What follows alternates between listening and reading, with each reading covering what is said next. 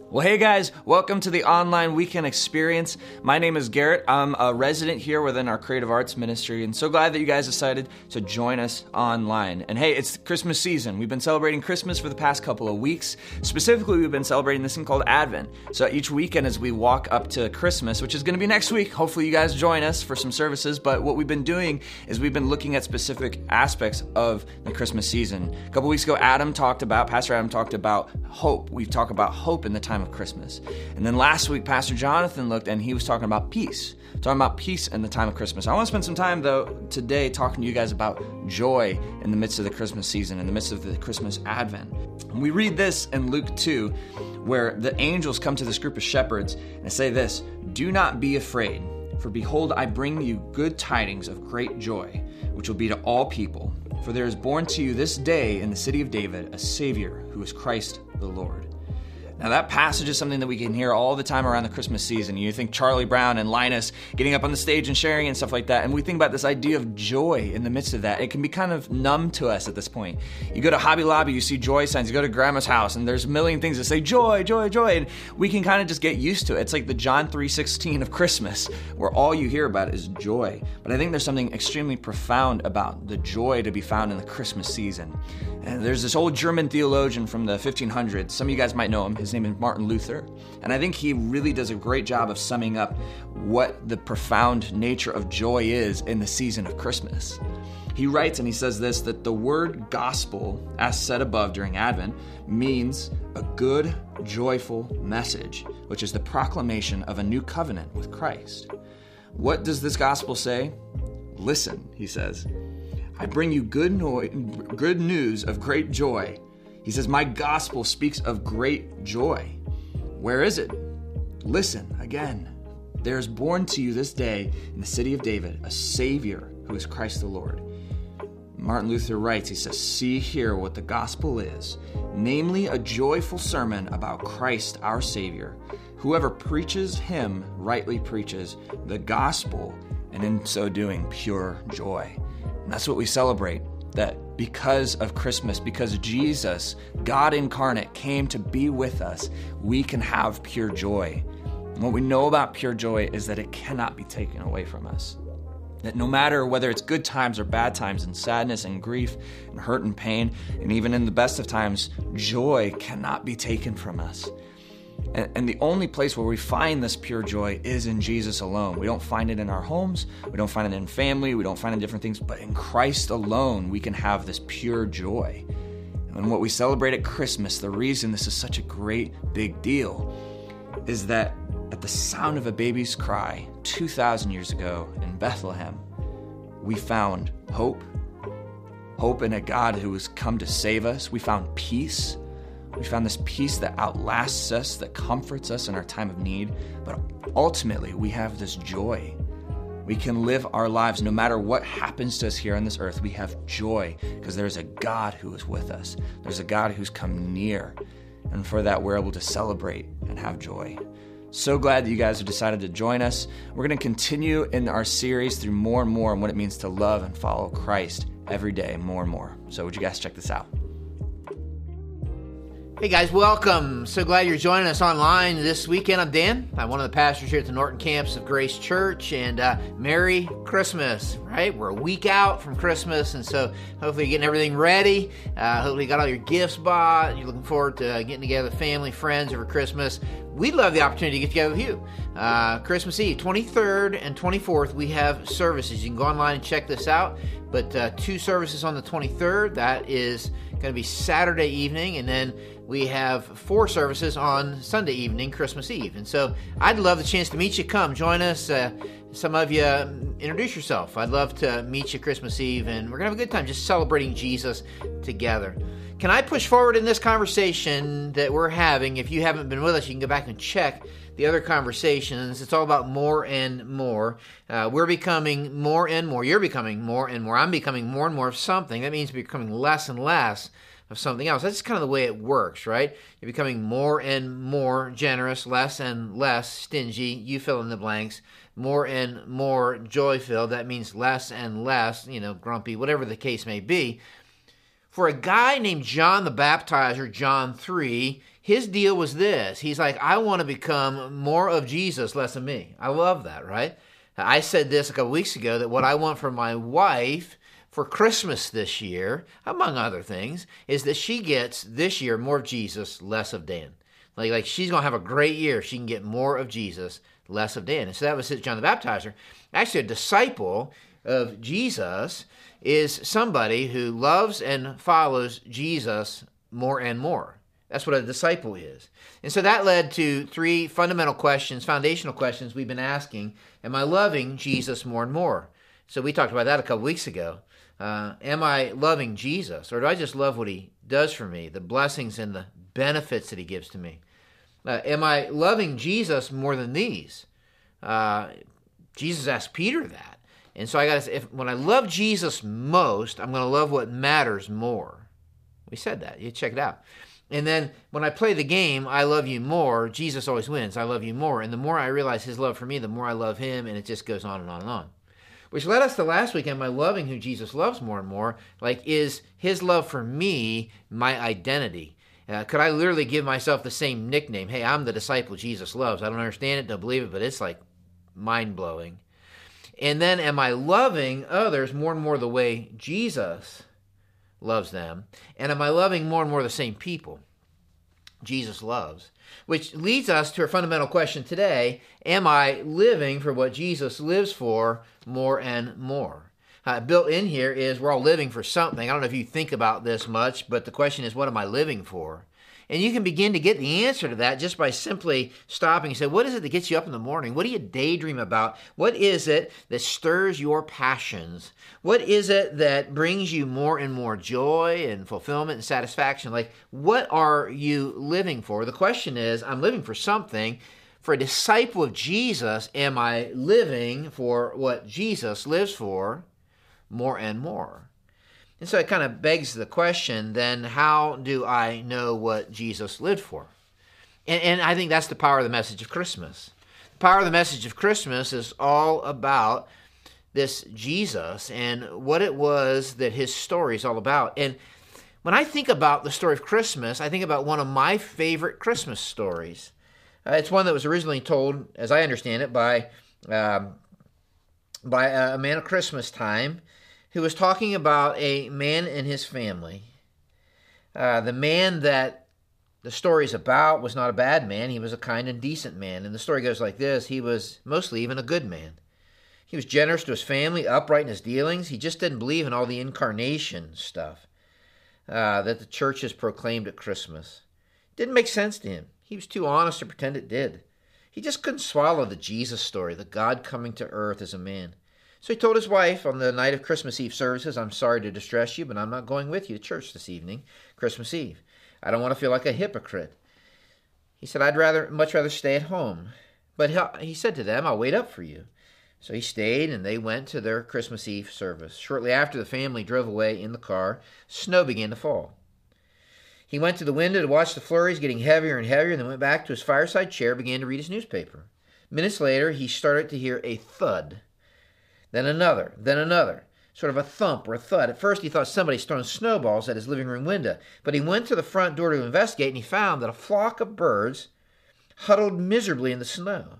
They'd been caught in the snowstorm. In a desperate search for shelter, they tried to fly through his large landscape window. He couldn't let the poor creatures lie there and freeze, so he remembered the barn where the children stabled their pony. That would provide them warm shelter if he could just direct the birds to it. Quickly, he got his coat and boots, and he tramped through the deepening snow to the barn, opened the barn doors wide, turned on the light, but the birds didn't come in. He figured food would entice them, so he hurried back to the house, and he fetched some food and sprinkled it so to make a trail to the yellow-lighted, wide-open door of the stable. But to his dismay, the birds ignored the breadcrumbs. They continued to flap around helplessly in the snow. He tried catching them. He tried shooing them. Tried anything, waving his arms at them. Instead, he scattered them in every direction except into the warm, lighted barn. He realized they were afraid of him. To them, he reasoned, I'm strange, I'm a terrifying creature. If only I could think of some way to let them know that they can trust me. that I'm not trying to hurt them, but I really want to help them. But how? The old farmer thought. Because any move he made tended to frighten the birds and confuse them. They just would not follow him. They would not be led or shooed because they feared him. And then he thought to himself, if only I could be a bird and mingle with them and speak their language, and I could tell them not to be afraid. Then I could show them the way to the safe, warm barn. But I would have to be one of them so they could see and hear and understand. At that moment, the church bells rang, the story says. The sound reached his ears above the sounds of the wind, and he stood there listening to the bells pealing the glad tidings of Christmas, and he sank to his knees in the snow. Because he realized that the power of Christmas is found in a story like that. And it's very much that message that inspired John's version of the Christmas story. Did you know John had a version of the Christmas story? His version is very much different than the other gospel writers. It's found in John 1. Look at it with me. In the beginning was the Word. The Word was with God.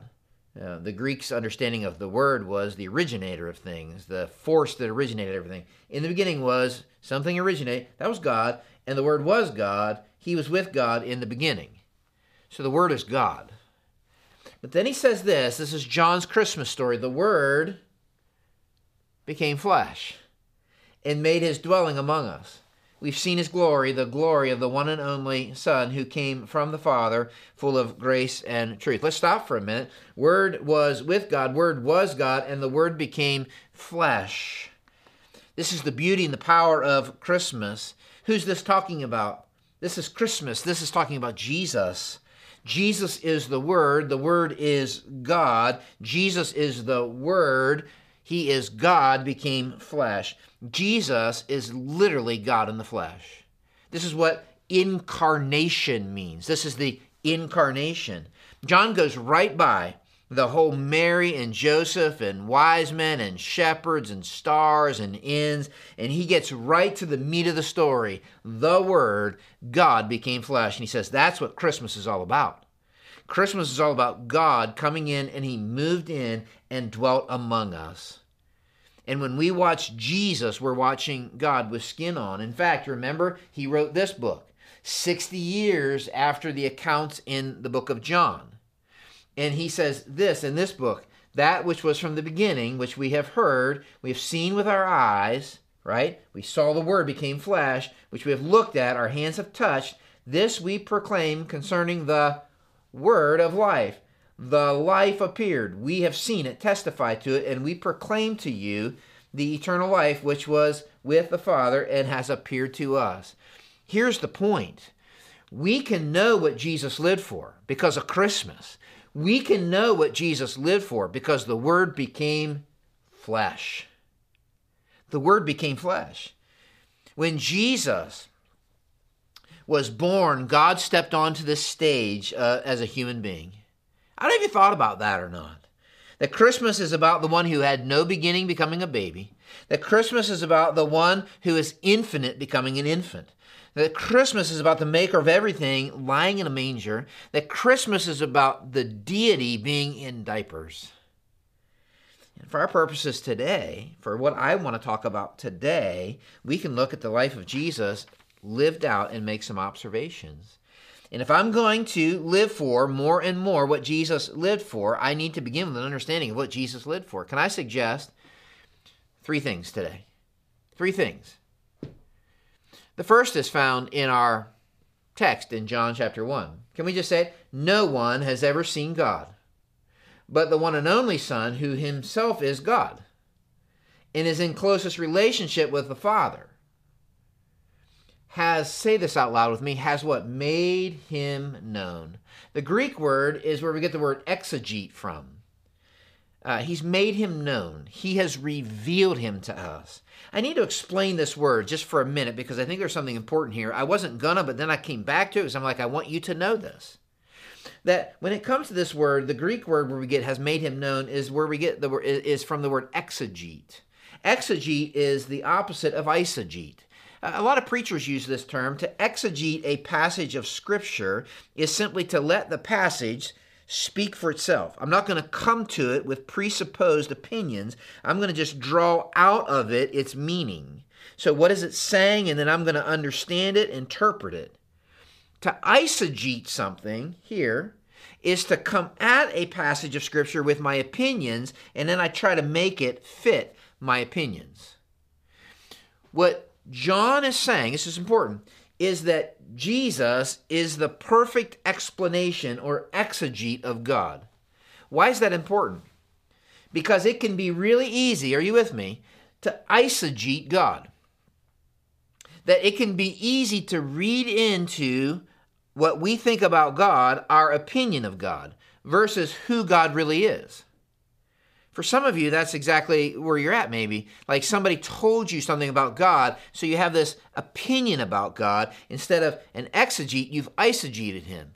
So maybe you look at God like this big holy Santa Claus. Like, you better be careful, you better watch out. You know, he's watching, good, bad, right? For some of you, you have this like drill sergeant in the sky kind of opinion of God. You're like, he's just waiting to yell at me and to snuff me out. For others of you, he's this like big buddy in the sky. He's my friend, but he's just like me, right? There's a New Testament professor that gave a test to his students about God. And he said what was interesting is this: when he asked people what they thought God was like, the majority of the answers were that God is just like me. So what we do is we eisegete onto God what we think he's like based on what we are. We create a God in our own image. When Jesus came, he explained perfectly God. He is the perfect explanation of God. He lived to make Jesus make sense to the world. Jesus, what did he live for? To make God make sense to us. That's what he lived for. Jesus lived to make God make sense to you and I. I love the way the writer of Hebrews says it. In the past, God spoke to our ancestors through prophets. You know this, right? Many times, various ways. But in these last days, he's spoken to us by his Son, whom he appointed heir of all things, and through whom he also has made the universe. The Son, who's that? I hear you. Jesus is the radiance of God's glory, the exact representation of his being, sustaining all things by his powerful word.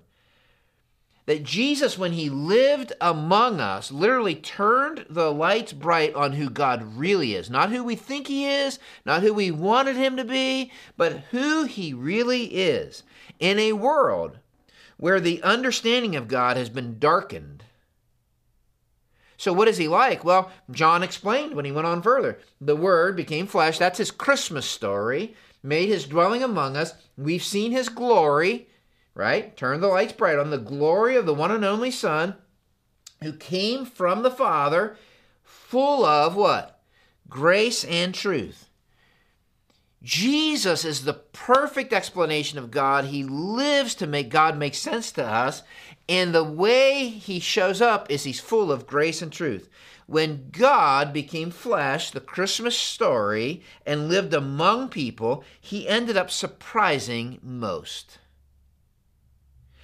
When the Word became flesh in the person of Jesus, he surprised many. Do you remember he invited John and his brother and his fellow fishermen to follow him? And when God showed up in the flesh and they began to follow him, he began to do things that were surprising. Do you remember? Around Luke chapter 5, he immediately goes and he touches a leper. That would have been unheard of. He touches the unlovely. He helps the helpless. He is somebody who hung around the harassed. He healed the broken. He cried with the grieving. He made time for the least. But he never compromised the truth that Jesus, God in the flesh, was kind, full of grace, and convicted, full of truth. And this is fascinating to me, because the people you think should have been afraid of him ended up being friends with him. And the ones that you thought would be friends with him ended up killing him. Do you know that? This is interesting to me. The people who had eisegeted God in their mind and they thought, I should be afraid of him because of my awful life, my sin, my guilt. They eisegeted God. He's waiting to snuff me out. When God came in the flesh, they became friends with him. On the other hand, there were religious people, pious people, who had eisegeted God and made God a figment of their legalistic, religious piety. And when they met God in the flesh, Jesus, they couldn't stand him. They ended up killing him. That's interesting to me. Did Jesus just like sinful people better? No. They were just the one whose sin was exposed by the light of his truth. And when the light of his truth, he never compromises on truth. We have eisegeted a God that has no truth. That is not true. He never compromised on truth. But when the light of God's truth reveals our sin, it's the healing of his grace that comes in. The religious people just kept their sickness and their sin, failed in a darkness behind their religion and their morality. So they never opened themselves up to the need for the healing of his grace. You see how that works? Jesus lived to make God make sense to us, to turn the lights on about who God really is. Jesus lived to make God make sense. Which reminds me of something else. I think this secret's found in the Christmas story. Do you remember what the angel announced to Joseph when he told him, your fiancé is going to have a baby? Do you remember? After he had considered this, an angel of the Lord appeared to Joseph in a dream. He said, Joseph, son of David, don't be afraid.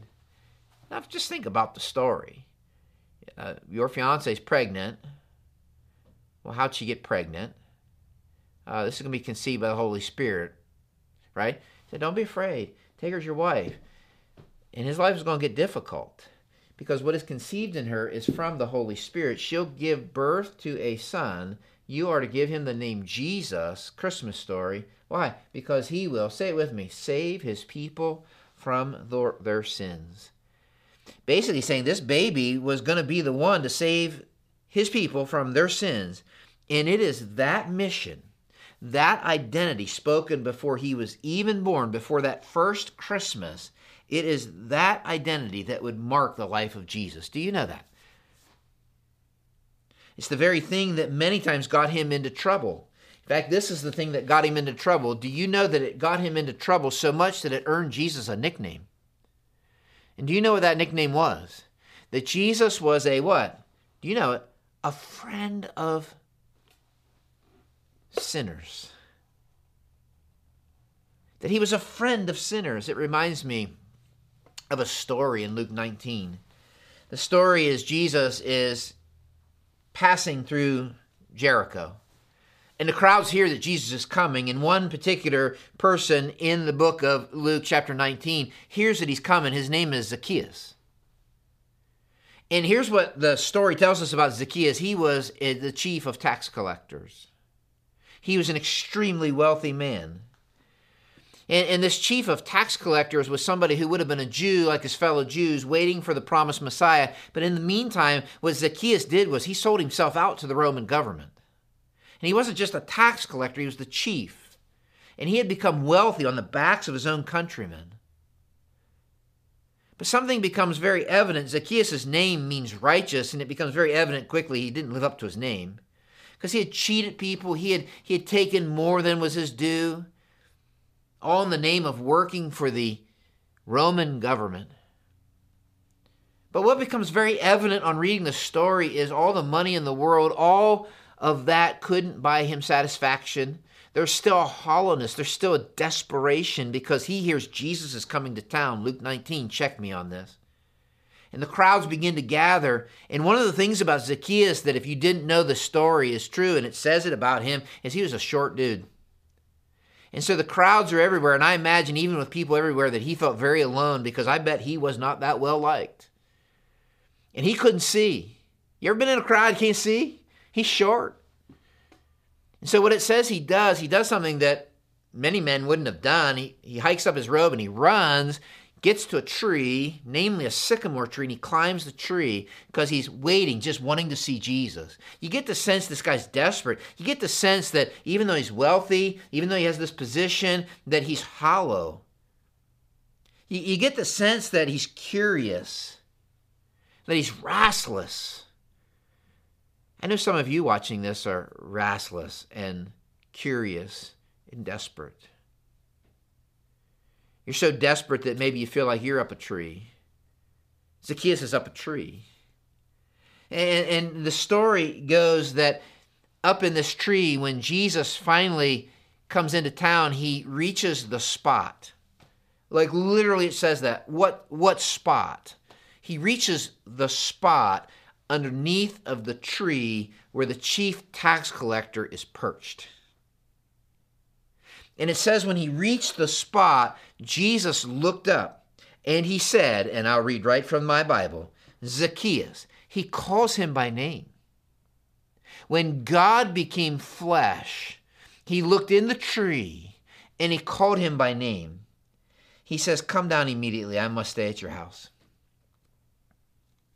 Like God was not in the flesh, was not disinterested, was not disengaged, but he looked in the tree, in the eyes of this tax collector, in the eyes of this guy who had robbed, we're going to find out later, cheated people, in the eyes of this guy who was hopeless and helpless and distressed and disillusioned. He was up a tree, and he looks at him. Can you imagine? And I don't think it was like the little kid songs, Zacchaeus, you come down. I don't think it was that way. I honestly don't. I think it's like, Zacchaeus, isn't there something about your name? Zacchaeus, come down. Come down out of that tree. And the reason I think that is because Zacchaeus came down. It says he came down and welcomed Jesus gladly. That got Jesus in trouble. When you read the story, you'll see this. It literally says in Luke 19, verse 7, all the people saw Jesus going to his house and they began to mutter, he's gone to be the guest of sinners. He's a friend of sinners. It was taboo to go to a tax collector's house, and Jesus is going right into the taboo. What's interesting is Jesus shows us that God's an inviting God. I got to think to myself that Zacchaeus must have been waiting for him to be an indicting God, to wag his finger, and yet he invites him. Zacchaeus then stands up and says, Lord, like a transformation happens when he encounters Jesus. He says, I'm going to give half of my possessions to the poor, and those people I've cheated, I'm going to pay them back 4 times as much. And then Jesus says something to him. He says, today salvation has come to your house, Zacchaeus, because you too are a son of Abraham. And then Jesus says this, for the Son of Man, who is that? Jesus, has come to what? Seek and save the lost. What did Jesus live for? What does he live for? What drove him? What was his ambition? What was his passion? You ought to write it this way. Jesus lived to seek and to save the lost. He was a friend of sinners. He was a guest of sinners. He invited sinners. How in the world, do you ever think about this? How in the world could he say to Zacchaeus, salvation has come to your house today? You ever think about this? How could he say that? Jesus could only say to the man who found himself up a tree, Zacchaeus is up a tree of hopelessness, up a tree of guilt, loneliness, disillusionment. Jesus looked at the man in the tree, and he can say to the man who's up a tree, he literally, his life has landed him up a tree. Salvation has come to your house because Jesus knew in a few days that he would climb his tree so Zacchaeus wouldn't have to. Guys, that's the gospel. Jesus didn't just live to seek and to save the lost, but Jesus died to save the lost he was seeking. Some of you are up a tree. You're watching this. I just want to take a minute. You're up a tree. Up a tree of your guilt, regret. You find yourself a tree. You're curious about Jesus, but you're not sure. Maybe God's too busy. When God became flesh, he looks up the tree, and he's looking up at you today. He reached the spot. For some reason, you're watching this, and he's standing under the tree that you find yourself in, and he's calling your name. Bob, Fred, George, Sally, Samantha, you fill in the blank. And he's inviting, not indicting. That's the gospel. And the reason he can invite us is because he is God, the Word become flesh, who would climb the tree for those that he's seeking to save, so that they wouldn't have to live in the tree of their regret, in the tree of their sin, in the tree of their guilt, in the tree of their desperation, in the tree of their hopelessness. You know the story, don't you? They took Jesus and they nailed him to that tree.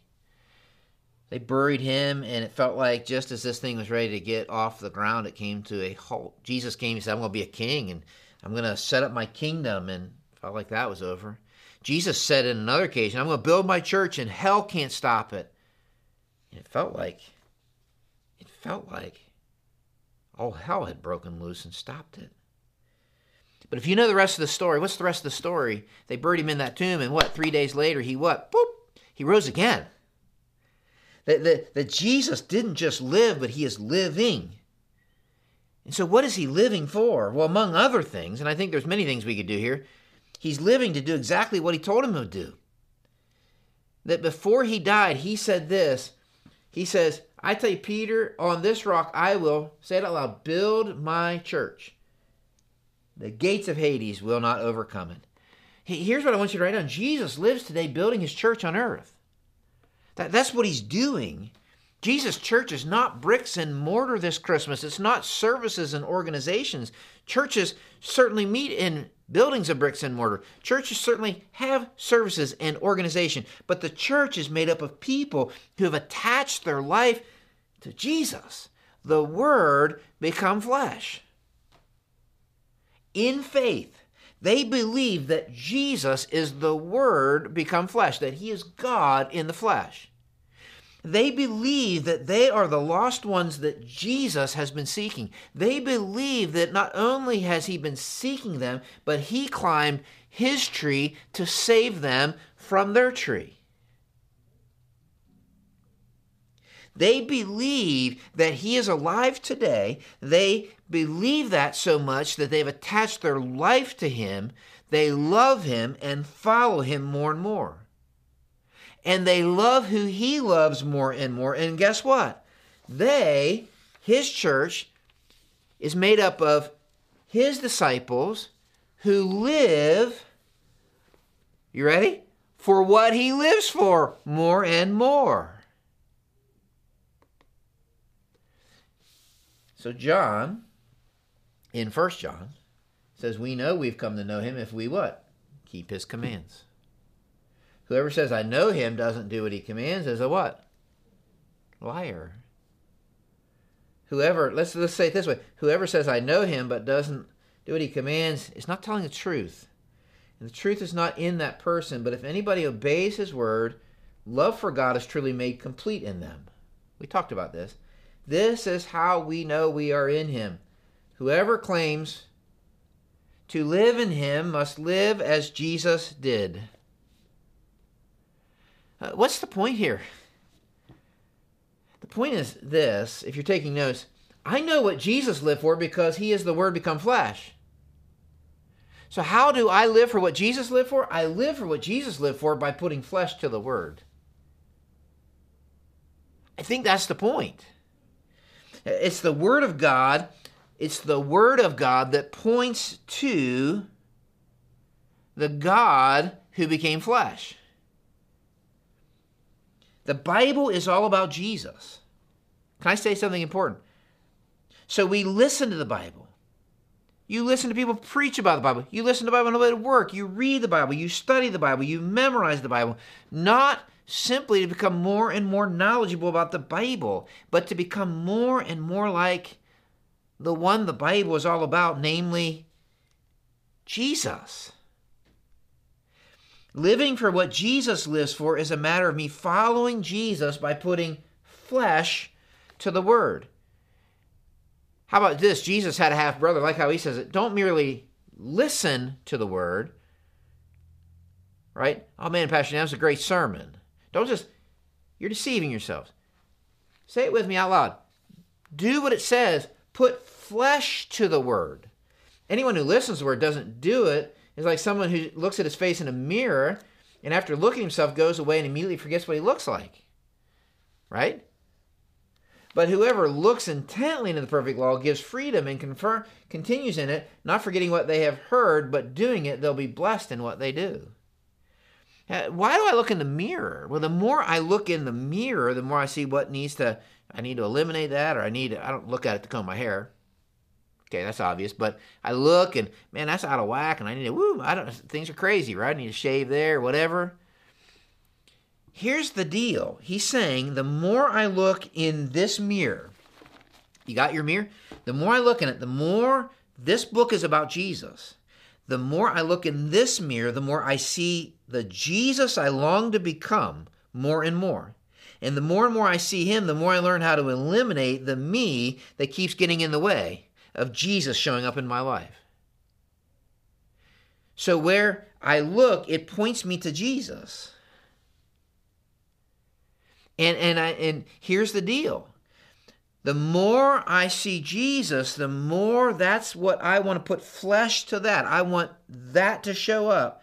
And the more I see in me that is out of line with, not the attitude of, not the ambitions of, not the perception of Jesus, I want to eliminate.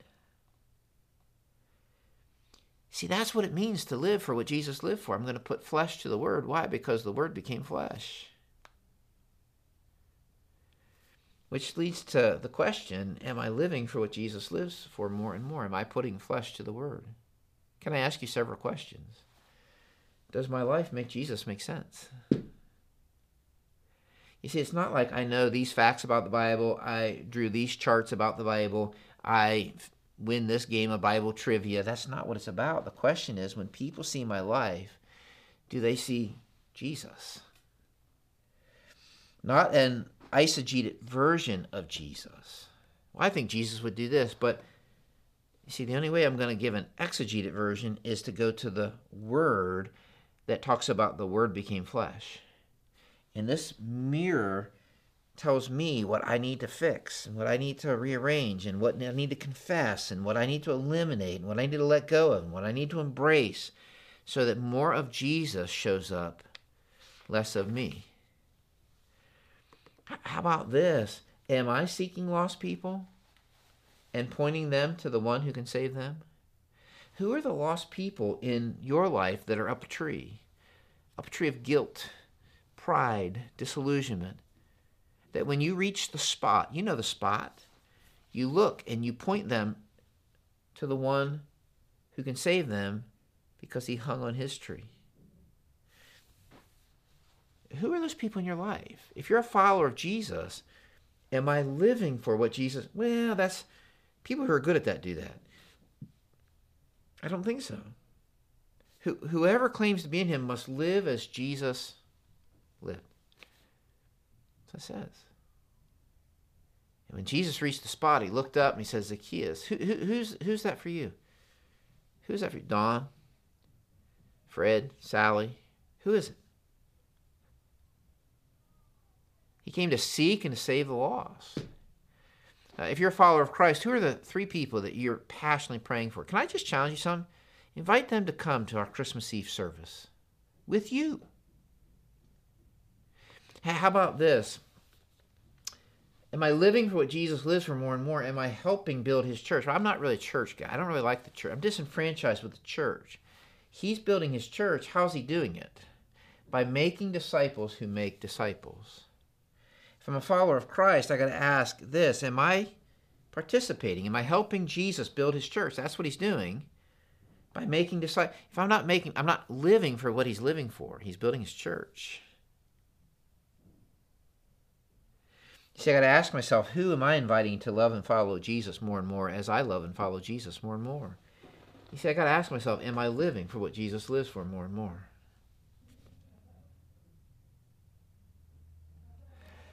Well, how do I know that I'm living for what Jesus lives for more and more?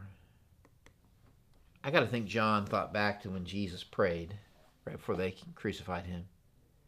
What did he say? I have brought you what? Glory. on earth. He's talking to the Father. By finishing the work you gave me to do. He's like, the whole purpose of what I've lived for is to bring God glory. Down in verse 17, 18, he says, now sanctify them, set them apart by the truth. Your word is truth. So the way that he's going to sanctify them is put flesh to the word. As you sent me, he's saying to the Father, into the world, I have sent them into the world. Can I just tell you something? And then I want to pray with you. Here's the deal. You see, when I come to the Bible and I read it like this manual to manage my life so that I can somehow feel good about how good I'm doing, I'm misreading it. It's like a code book, a rule book. This book is more like a mission manual for how you and I can live on this earth as Jesus did. For the things that drove Jesus, with the ambitions and attitudes that drove Jesus. And you know how we'll know we're doing that? Not by the opinions and the things we rally, but we'll know it when we bring glory to God with our life. Kind of like that first Christmas. When Jesus came, they said, glory to who in the highest? Glory to God in the highest. Can you imagine if that were to be said about lives of those who are loving and following Jesus more and more? Not like, wow, look how much they know. Wow, look at how dedicated they are. Wow, look at how invested they are. Can you imagine if at the end of it they said, wow, glory to God in the highest. Peace on earth, good news, goodwill to all men, found in the story of Jesus, the Word become flesh. Father, I pray you would help us to consider this, to apply this. Some are watching that are up a tree, and you're standing at the base of it today, and they've never said yes to Jesus. And some of you watching, you've watched clear to the end. You're praying with me. You can right now say yes to the Jesus who's calling your name. He loves you. Say, God, I believe you love me, and that Jesus, you hung on that tree for me. And I'm saying yes to you as the only one who can save me. And I want to follow you the rest of my life. And it's time for you today to get out of your tree because he hung on his tree. Father, for those who've trusted Christ, I pray that you'd help us to live making Jesus make sense. Live seeing the people who are stuck in their tree and pointing them to the one who hung on his. Live with a desire to participate in this church that Jesus is building by making disciples who make disciples. I pray this in Jesus' precious name.